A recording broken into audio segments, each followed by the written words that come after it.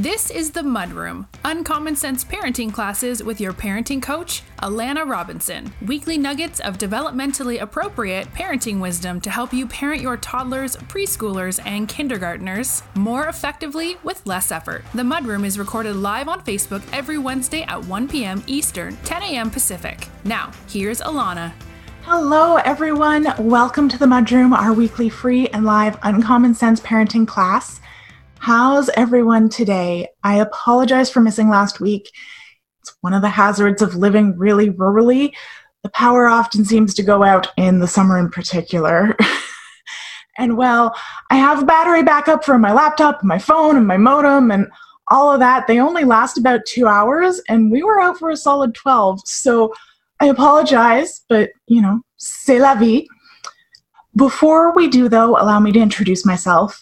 Hi, I'm Alana Robinson. I'm a parenting coach for parents of toddlers, preschoolers, and kindergartners. I help you figure out why your children are misbehaving and how to fix it without yelling, shaming, or timeouts. I'm your host here on the Mudroom. I also host the Parenting Posse Facebook group. If you aren't a member, you should totally join. And I'm the creator and host of the Parentability program, where I show you step by step how to determine the cause of your child's behavior and to create a plan to fix it. If you're here, say hi, let me know how you're doing. If you're watching the replay, please drop me a replay in the comments. And as always, if you enjoy these classes, don't forget to subscribe and turn your notifications on. Okay, stop. Our topic today is, I feel like we're having this global reckoning with the concept of punishment right now. Like the world as a whole is waking up somewhat to the idea that maybe, just maybe, the belief that threatening people into compliance is really selling human beings short at best and causing a lot of death at worst. And I know that this is a huge, scary topic, but with these calls to defund the police, and I want to be clear, I'm talking about defunding the police in the sense of redistributing funds for crisis response and prevention and other jobs that are the domain of social work away from police and towards social work. I can see where our upbringings are being reflected into our societal expectations and vice versa. And though I'm sure someone is going to yell at me for being political, which for the record, I really couldn't care less about. If you think I'm being political and you don't like it, please just do me a big old favor and unsubscribe and unfollow me.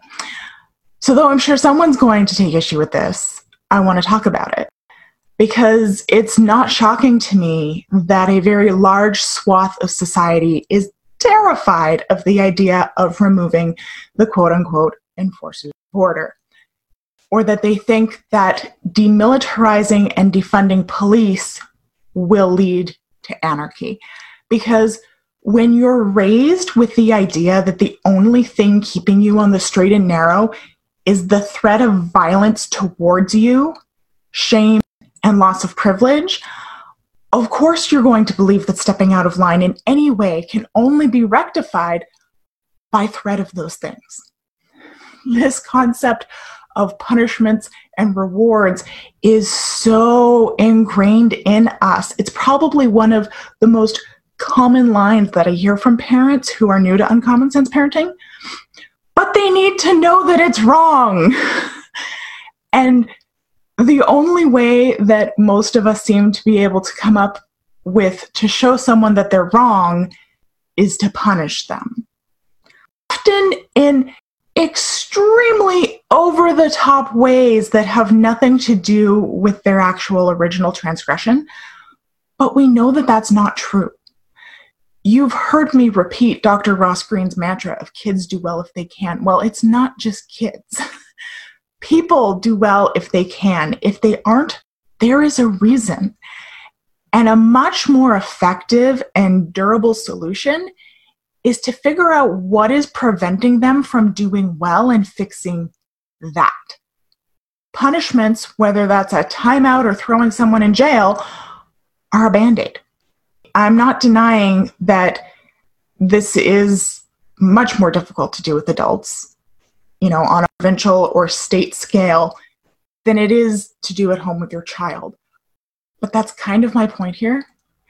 This starts at home.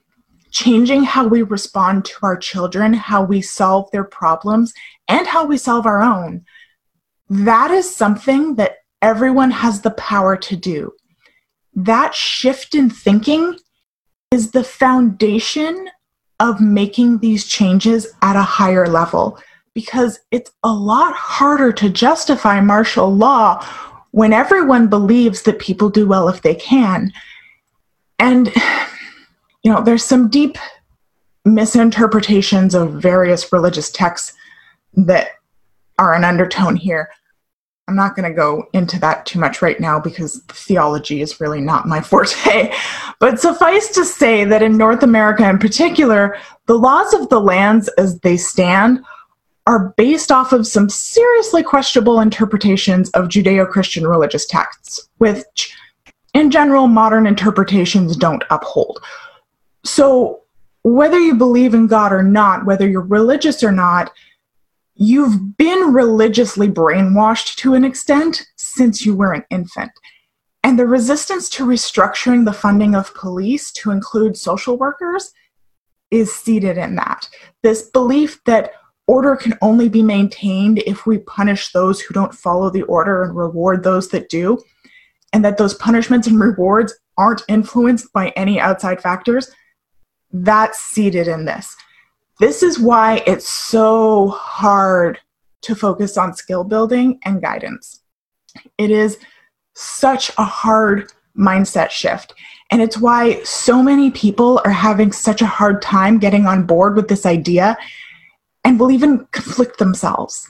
I've had 2 conversations now where the person I'm talking to agrees that, social programs and schooling needs more funding.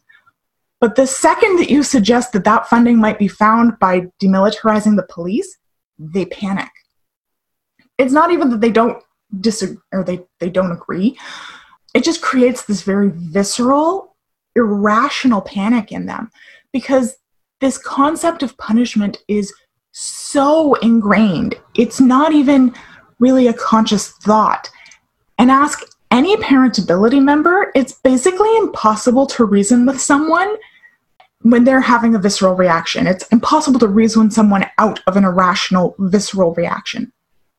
All of this to say, if you believe that dismantling the police structure we currently have and rebuilding it to include problem-solving structures is a good idea, you can't, in good conscience, continue to use punitive methods, timeouts, reward charts, and punishments like loss of privileges in your home with your children.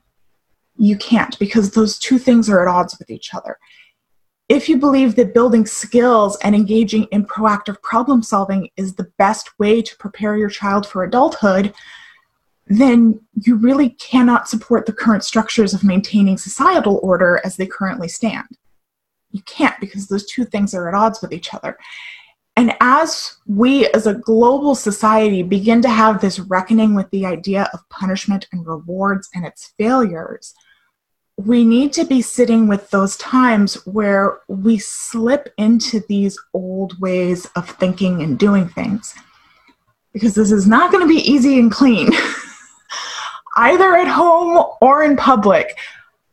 But it starts with these moments of, that kid bit my child at daycare. And instead of advocating that they be kicked out, advocating that the child not be kicked out and that the parents and the child receive support. It starts with teaching our kids to respond to unkindness with empathy and concern. It starts with teaching our kids to ask for their needs to be met and giving them the tools to meet their needs. Think of how many times as parents we butt up against this idea of punishing children who do wrong and rewarding, often in really over-the-top ways, children who do good. That's where this starts. That is something we all have within our control and our realm of influence. It starts with us. And as I said, it's almost impossible to reason with someone who is having an irrational, visceral reaction that's so ingrained that it's unconscious. But we can model it. And that is way more effective. We can model it for those who are around us. So I'm going to give an example of my own son at the beginning of the last school year. He and his best friend were being bullied, often very physically and viciously. And when the teachers came to me with this information, they had like a laundry list of quote unquote actions they were taking, which was basically, this is how we're going to punish this kid.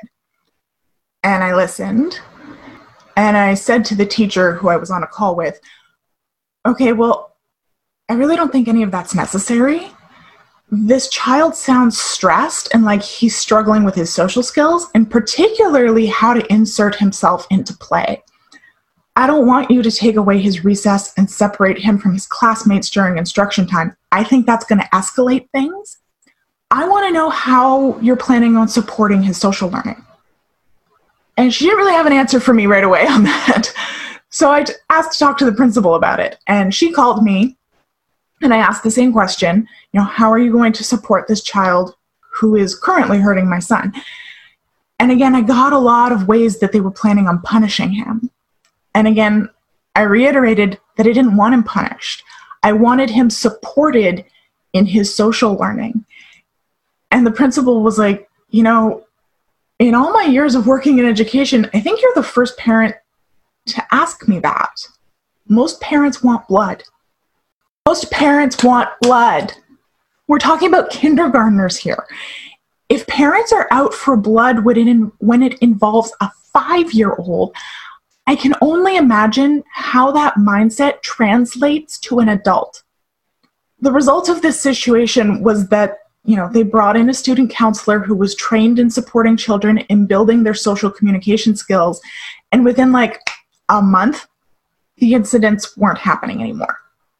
I can almost guarantee you that had they gone the punishment route, my child would have ended up severely hurt because isolating that child wasn't going to change the fact that he didn't know how to socialize developmentally appropriately. It doesn't matter if he should have known or if his parents should have taught him or whatever. He didn't know how to meet the expectation. That was the reality. But had I not said, I really need to know that you're solving the actual problem here, not just punishing him for not knowing what to do, chances are that he never would have received that support, even if his own parents had been actively advocating for it on his behalf. So you see how this starts with us? You see how this concept of punishment and rewards trickles down to our everyday lives? I hope this makes sense. I can see the parallels between how we raise our kids and how adults seem to expect people to be treated in the real world, quote unquote, so clearly. And it's incredibly frustrating to me. And I often have parents, either one-to-one clients or in Parentability, who struggle with this. But, they'll ask me, but what happens when they go out into the real world and realize that nobody's going to help them regulate? That's backwards thinking. Okay, change starts from the bottom up, not the top down. It always has. So let me know your thoughts. I'd love to hear if this makes sense. If I just rambled and it makes no sense. How do you feel about this? I know that I'm scratching the surface of a very complex issue here, but I think that it's something that's important to consider. The ideas that we raise our kids with and how we interact with them and how we teach them to problem solve, they have an effect on how they're going to view the world and on how we view the world. Okay, so thanks for joining me today. I'll see you next week for another Uncommon Sense Parenting class. Bye. You've been listening to The Mudroom, Uncommon Sense Parenting Classes with Alana Robinson. If you like what you just heard, remember to join us live every Wednesday afternoon at 1 p.m. Eastern, 10 a.m. Pacific on Facebook. And don't forget to rate, subscribe, share, and connect with us in the Parenting Posse Facebook group. This has been an Alana Robinson Family Services production.